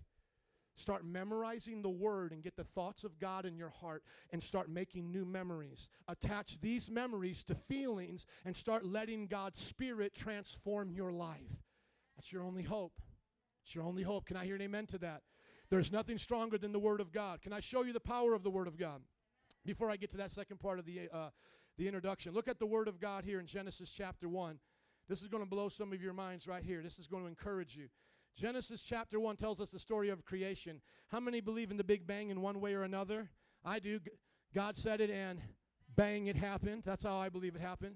That's how I can explain life, right? That's how I explain it. Now watch. In the beginning, God created the heavens and the earth. Now the earth was formless and empty. Darkness was over the surface of the deep, and the Spirit of God was hovering over the waters. That's what many people's life is like right now. Formless, empty, full of darkness. And the Spirit of God is hovering over this world, waiting for the word to be spoken so that God will change lives. You say, well, why doesn't God just change me without the word being spoken? Because God has limited himself to your free will. If you don't want it, God won't give it. Are you listening? It is God limit. At the Garden of Eden, did he chain him to a tree and say, you can't leave here? Is God a divine kidnapper? Adam and Eve, psst, come in my van. Come here, Adam and Eve. We got them. Lock them up. Take them to heaven. No. Here's what God does. Garden of Eden. Everything you want. Streams of living water. Watch. Here's your way out. Here's your way out. I'm not your kidnapper. I'm not forcing you to stay. You do it my way, or you can eat a tree of knowledge and good and evil, and you'll become like me, and you'll make your own good and evil. They go over there, and the devil tempts them. They go for it. Now, what do we have? A world full of destruction because we've been choosing what good and evil looks like, don't we? And we haven't been doing well with it, have we? So now watch. Jesus wants to recreate us and make us new on the inside, and we can go right back to here and see how he does it. The earth was formless, empty, and dark. That's what my life was like November 4th, 1995, before I came to Jesus November 5th. Hello? I was formless, I was empty, and it was darkness. And the Spirit of God was waiting for what? This is what the Bible says. And God said, let there be light, and there was, come on, there was what? Now, you see in the beginning, right? You understand that in the beginning there was God and there was light. You all see all that? Now watch this. In the beginning was the what? The Word. And the Word was with God. And the Word was God. And He was with God in the beginning. Through Him, how many things were made? All things were made. Without Him, nothing was made that has been made. In Him was life, and that life was the light of what? All mankind. The light shines in the darkness, and the darkness has not overcome it. Anyone here in darkness, listen to me. Jesus' light will overcome your darkness. Jesus' light will overcome your sin. Go into a dark room, no matter how dark it is, turn on light and see how fast it goes. Now listen, if God could create the entire universe out of His own spoken word, what can He do in your little universe, in your little world right now, in my world right now, if I let His light come in through His word? So let Him light up my mind. Let Him light up my heart. Let Him light me up as a father, as a husband, as a pastor, and all that I do in this world. Look at your neighbor and say, let Him light you up. Come on, get lit for Jesus. Amen? Get lit for Jesus. Studies show, Dr. Meyer, look at this. Dr. Meyer did a study of seminary students, Christians, in his book, Renewing Your Mind in a Secular World. 3 years he tracked with them. Those who memorized Scripture. Listen, none of them, 3 years tracking seminary students, none of them were depressed, none of them were on medication. In seminary, out of the 3 years, all of those who after 3 years of studying and stress and on medication, all of them had one thing in common. They didn't memorize Scripture. Now you might say, Pastor, am I making that up? Go look up the book, Renewing Your Mind in a Secular World by Dr. Meyer. 3-year study. Those who memorized Scripture for the 3 years on a weekly or daily basis, at the end of that 3 years, had no mental trauma. The students who just did normal life, tried to take it day by day on their own, all had one thing in common. They didn't make an intention, a discipline, an exercise for Scripture, and they had a byproduct of stress, anxiety, and depression. Now you ask yourself this question, has God lied to me? Because the studies are proving it to be accurate. You get the Word of God in your life, it will take the darkness of depression away. Now, you got depressed over a period of time, and the Word of God may take a period of time, but it will be more effective than medication. It will be more effective than Dr. Phil. I have nothing against that. If that's where you want to start, that's fine. But even now, the medical world, one of the top researchers in anxiety had wrote a whole entire thing about the body being a machine, and if you did X, Y, and Z, it would be fine. He himself fell back into anxiety, relapsed, had to move to Hawaii, and rewrite his book, The Workbook and Anxiety, one of the most famous textbooks on it. And guess what he discovered? You have to deal with the human soul. You cannot treat the body without the soul. The mind is so powerful, my friends, and we have been tricked into believing that God's Word doesn't have an accurate a power or something that is realistic. We think it's just a matter of make-believe. Faith is not make-believe. There's power in God's words. If you want more, look at Dr. Leaf's research on this in her books and videos. Now, I want you to see this as we get ready to get to the message. How many are ready for the preaching? Okay, let me get to the sermon today. Psalms 119:9. How can a young person stay on the path of purity? Do this favor for me right here, if you can do it in your Bible or anywhere you're at. Take out young person, take out purity, and substitute it with this. Watch. Young person, put in any person you are right now. How can a young woman? How can a married man, right? The subject can change to anything you are. Trust me, I'm going to Bible college. I understand. I'm still getting my doctorate right now. This is hermeneutically, exegetically correct. I'm teaching you a principle of the word here. The subject can change. Put it to where you are right now. Come on. How can a married man, now watch, stay on the path of where it says purity? Put in any goal that you see in the Bible for you. Okay? How can a married man stay on the path of faithfulness to his wife? Do you get what I just did there? I changed the subject to me and the goal to something else in the Bible. Here's the principle. By living according to your word. The principle is this. Any person I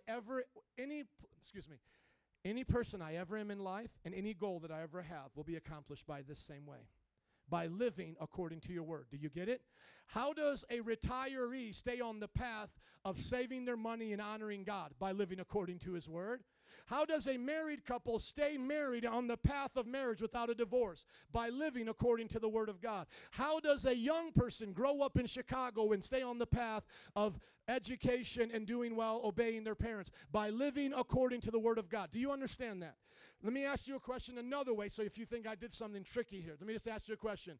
Is there any other remedy for any kind of person or any goal in life that God will not say to you, do it by my word? Is there any other instruction that God will say to any kind of person other than do it by my word? Is there any other goal that you're going to achieve in life that God will say something to you other than do it by my word? How can a science stay on the path of knowledge? By according to the word of God. How can a man lose 100 pounds and not be obese? By living according to the word of God. Hello? How can somebody get out of depression and live in happiness? By living according to the word of God. Here's what David is saying here. I'm a young man, and I need to stay pure. Here's my solution, by living according to the word of God. Now you know this applies to wherever you are in life, with whatever goal you're wanting to face. I seek you with how much of my heart? All my heart. Do not let me stray from your commands. I have hidden your word in my heart that I may not sin against you. He said, you know what? I'm going to hide your word in my heart instead of all these memories of the past. I'm going to begin to hide your truth in my heart. Download it. Put it into me instead of hiding all the pain. How many of you have hidden pain in your life? How many of you have hidden stinking thinking in your life? How many of you have allowed that? I know I have. Come on, I got scars on my body and scars on my mind from my past. How can I live as a good father now? How can I be a great pastor? By your word, O Lord. I have hidden it within my heart that I may not sin against you. Don't let me stray from your commands. Praise be to you, Lord. Teach me your decrees. Now watch this. With my lips I will recount the laws that come from your mouth. I have science up here. I got so much to get into, okay? But listen, when you speak in your voice something, your brain believes it more than any other way.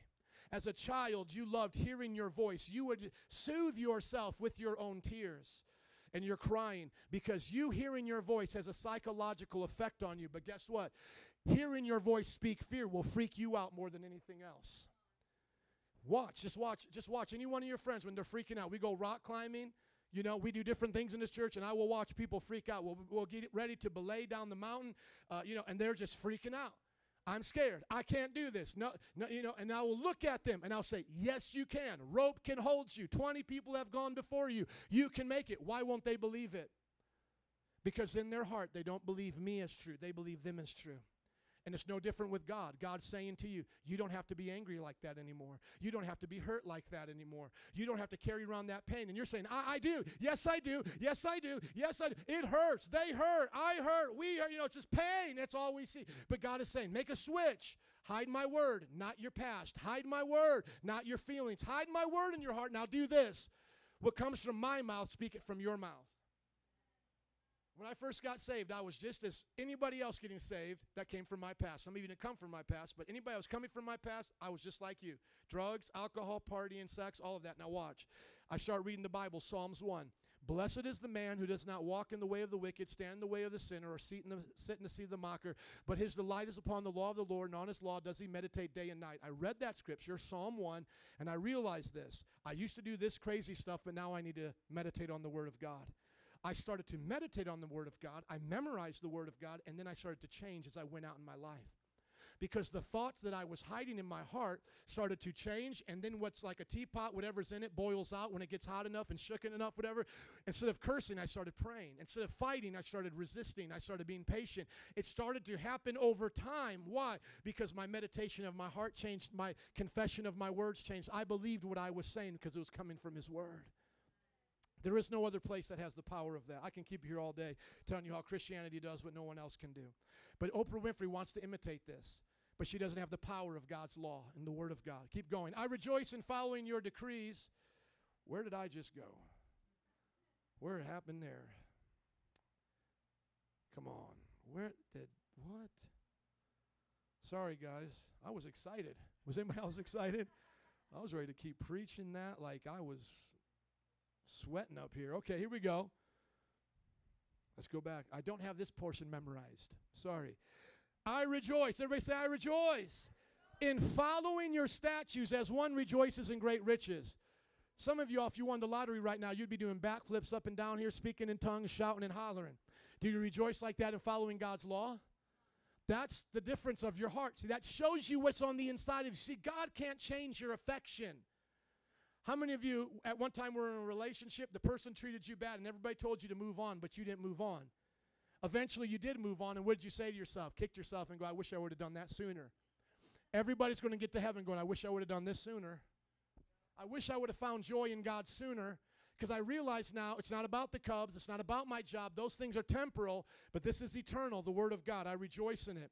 I meditate on your precepts. Do I meditate on tofu and yoga pants and the crooked chicken? I meditate on your precepts. Meditation predates all of this stuff of Hinduism. Trust me. Trust me. They're trying to trick you to thinking that you need this for peace. You don't need to take your kids to Disney World, spend $2,000 to meet Disney. Raise your children upright. Teach them to spend time in God's Word. Meditate, and you'll find His peace. Amen? And consider your ways. I delight in your decrees. I will not neglect your word. Can I give you 10 ways to learn a scripture right here? Can I help you to memorize the Bible? How many want to be obedient and memorize the scripture? Hide it and recite it. Come on, somebody say, hide it and recite it. Choose a verse that speaks to you. Start small. Write it down. Say it aloud. Incorporate it in your prayers. Put it everywhere. Use music. Make it a game. Translate it into a different language if you can. Repeat, repeat, repeat. How many want to learn a scripture right now? Here we go. Now, I did this in the first service, so I got a little something on you guys already, but we'll do it together, okay? How can a young person, I'm going to take it in chunks. How can a young person stay on the path of purity? Stay on the path of purity. Stay on the path of purity. Stay on the path of purity. How can a young person stay on the path of purity? How can the young person stay on the path of purity? How can a young person stay on the path of purity? By living according to your word. By living according to your word. How can a young person stay on the path of purity? By living according to your word. By living according to your word. How can a young person stay on the path of purity? By living according to your word. You guys like, this is brainwashing. Yes, your brain needs washing. It's time to wash the junk out. It's time to get that stuff out. Amen? So now what do? We start working that word and speaking it over our lives. How can a young person stay on the path of purity? By living according to your word. Can you memorize that? Yes, you can. Yes, you can. Every one of you can. They say even those with learning disabilities, the brain games will strengthen your mind. Alzheimer's, all of these things, dementia. My grandmother had it. I have to fight against it. How do you do it? You exercise your brain like a muscle. Memorization is one of the best ways to do it. Now watch what happens, guys. Watch this, because I got a final chart to show you here. Watch what happens is now things begin to change in how you think. You have spoken this word out loud with the power of God. You have incorporated it into your thinking. What do you think is going to happen now when you get tempted? You're going to say, man, I'm going to live according to your word. I'm going to live according to your word. How can a father keep his way pure today?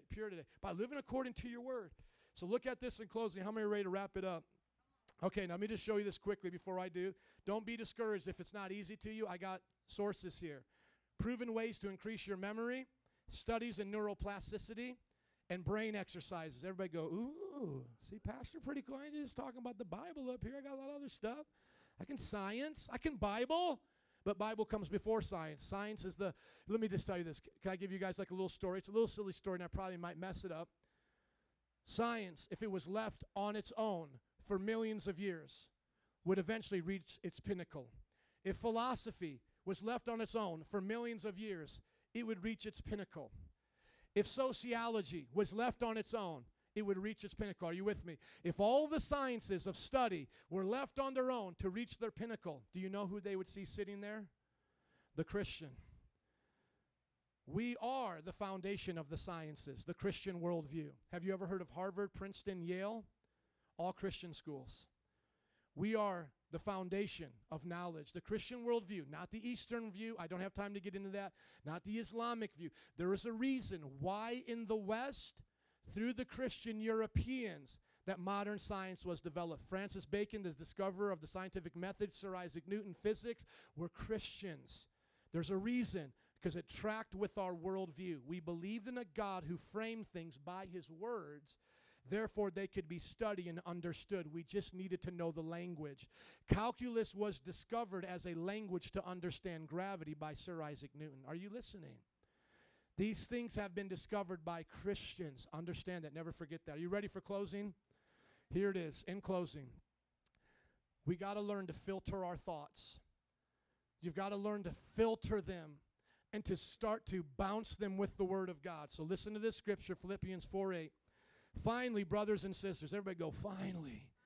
Man, it's like 3 o'clock. It's hot up in here. Come on, finally, Pastor. Finally, brothers and sisters, whatever is true, whatever is noble, whatever is right, whatever is pure, whatever is not on the Real Housewives of Jersey Shore, whatever is lovely, whatever is admirable, if anything is excellent or praiseworthy, do what? Think about these things. Think about such things. So here's how you filter your thoughts. Start with the first thing. Is it true? Then go to the next thing. Is it noble? Wherever you get stopped in your thought, speak the word of God and cut it out. Let me speak it to you like this. Okay. My wife and I were in an accident. Somebody ran a red light. We had to go to the emergency room. The car accident ended up with her having her ankle broken. She needed a bunch of screws and surgeries. It dramatically changed our life for 6 months. She's just starting to walk normal now. Okay. The first time my wife got into the car and people would be coming from the side at an intersection or merging onto the expressway, she would jerk. Why? Past memory. Past memory of a traumatic situation. What is the psychologist going to say? Cognitive behavioral therapy. We need to retrain you in the car to be okay with this happening. But here's the problem. She's arguing with herself. Because in her mind, it's true I can get into an accident. It's true. No matter how much the psychologist tells me, 9 times out of 10, it's not going to happen. I always think about the 1 out of 10 because it already happened. Are you listening? That's the thought of fear. Some of you can relate to this more than others. Track with me here. It's real. Anxiety, worry, right? So how do we combat that? It's true you could get into an accident, Nancy, but it's not noble. It's not courageous to think about it every time you're in a car. So when you have the thought of the past memory attached to a feeling, you now hide the word of God in your heart to cut that out. So when she has the thought, I could be in an accident, she bounces it immediately, and I can do all things through Christ who strengthens me. She doesn't try to talk herself out of it. Red ball, red ball. She'll be there all day arguing with herself, and she'll always lose. She speaks the word of God to her problem, and the word of God renews the mind. The word of God renews her mind. She has put her mind on something else, and it happens to be the truth of God. I can do all things through Christ. I can do all things through Christ. God has placed me in this car for a purpose. He has a plan and a future, and I will see those things come to pass. She then said to me, well, what if the car accident still happens? What if I'm praying and a bad thing still happens? Now you'll face it with God on your side. Because if you face a problem with worry, it only intensifies. When we had the original accident, she always said to herself, what will happen if I have an accident? I can't take care of the kids. The fear itself was more than the fear of going through it, because when she actually went through it, she felt strength she never had before. Why? Because God was there to meet her. So here's the thing. Corrie ten Boom, who was in the Nazi German camp, she used to hide people, I believe, in Austria or one of those countries, and then she got captured and her family sent to a concentration camp. And then she began to teach people in underground church how to go through persecution. They asked her, how do you do it? I mean, I would just fall apart. What do you do when you're being tortured? This is what she said. My dad would always send me out every day to get milk, butter, and bread every day, fresh, every day. And here's what he would do. He would give me that money for that day's butter and bread and send me out. I never had the money the night before. It was always when I was standing at the door. And she said, listen, you don't know how strong God is in you until you face that situation and trust him. If you think about it now, the Bible says don't worry about tomorrow because today has enough worries of its own. When you worry about tomorrow, you do not give yourself strength. You empty yourself today of God's power. Stay on the situation of today in God's power, and he will prove himself to you over and over and over again. I could tell you story after story of Christian tragedy. People being martyred, people being hurt. My mom lost her daughter, my sister. I could tell you of the most tragic situations. And every time Christians went through them, what separated them from the alcoholic, what separated them from the suicidal person, wasn't the circumstance. It was terrible, it was bad, but was what they did. They spoke the word, they believed it, and they recovered, and they were healed, and they hid the word of God in their heart instead of that pain. My mother today is healed from losing her daughter, my sister drinking and driving, and I know people on depression medication for the same exact kind of thing. What's the difference between my mom and them? Not my mom, no self-control, no discipline. She was like anybody else, freaking out, crying, didn't stop for a long time. But then she heard the word of God that is sharper than any two-edged sword speak to her heart and say, I'm with you. I will never leave you nor forsake you. I love you. She began to hear the word. She spoke it and prayed it, and it separated her, cut from her, come on somebody, it cut between her thoughts and the intention of her heart, and it gave her power. Come on, somebody say power. I want you to see this again. I want you to see, because some of y'all looking at me like, man, Pat, I don't know if I can believe this. How many believe it already? How many want to stay another 10 minutes while I help out the others believe it? Okay, let me just help them real quick. I got to find this scripture. I want you to see it. It's not me making it up. I have to go fast, and it's not because I'm a used car salesman. It's because some of us are hot up here. Amen? For the word of God is what? Alive and active. Don't you think Robin Williams looked at himself in the mirror and goes, I like myself. I like myself. People like me. Gosh darn it, and I'm lovable. Don't you think he tried pop psychology? But why did he not make it? He was in an argument with himself, and he lost. Why did my mom make it? Don't tell me brain chemistry. Brain chemistry is a byproduct of thought. They know that now. Neuroscience, neuroelasticity, plasticity. They're knowing now thought is attached to the chemical. They've done the brain scans. They have put so many chemicals in people, and it has not solved 80% failure rate with pharmaceutics on mental diseases. It's the worst of all diseases being treated with medicine. Are you listening to me? That's why I told you about the guy in the anxiety workbook. I'm not making it up here. I have his book. He confessed. I was like everybody else. Drug him up, and then teach him to think differently. Drug him up. And they found out real quick, we are not machines. We are souls in a body. Are you listening?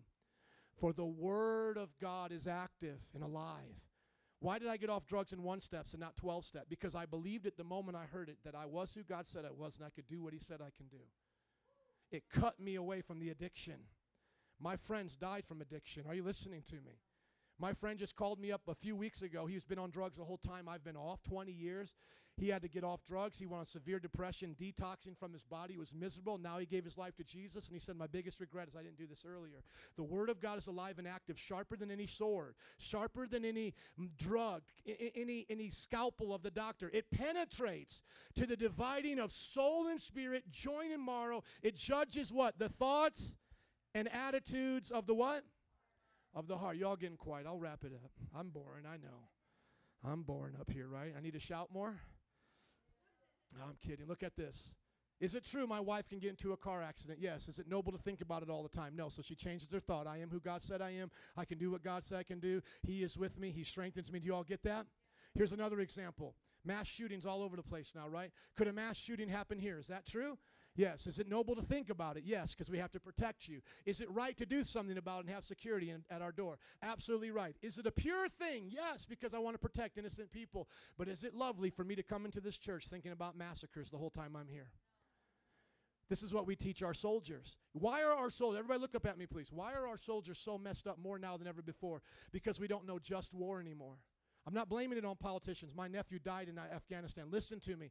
I'm not blaming it on politicians. I'm just telling you what our problem is. We don't know just war anymore. The boys don't know how to come back, and the women as well, and come back and go, I did what I had to do for justice, and God is a part of justice, therefore I please God. They come back looking at it through an evolutionary mind view. I killed people. Why am I still alive? My guys died. I shouldn't be here. What is life meaningful? What is the meaning of life? And they're taking their life like this more than ever before. Why? It's because in the Civil War, we knew we were fighting for justice. In World War I, in World War II, justice.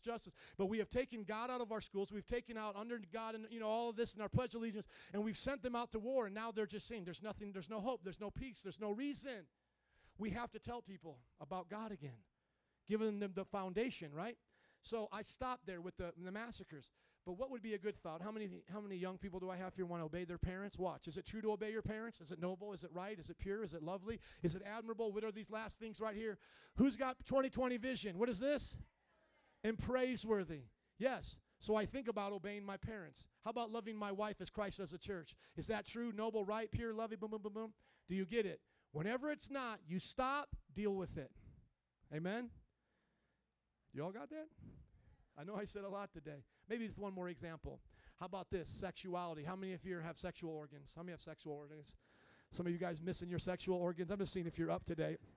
How many of you are sexual beings here? Okay. Is it true you're a sexual being? Yes. Is it noble to be a sexual being? Because God created sex. Is it right to have sex? Yes. Is it pure to have sex? Well, what kind of sex you're talking about now, right? See, there you go. Are you unmarried? Impure. That's literally the word, impure.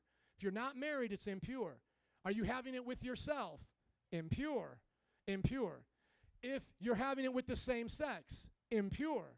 If you're one sex, having it with multiples of the opposite sex, orgies, right? Sex parties, impure. In marriage, is it pure? Heterosexual marriage, is it pure? Now, is it lovely? Is it admirable? Is it excellent?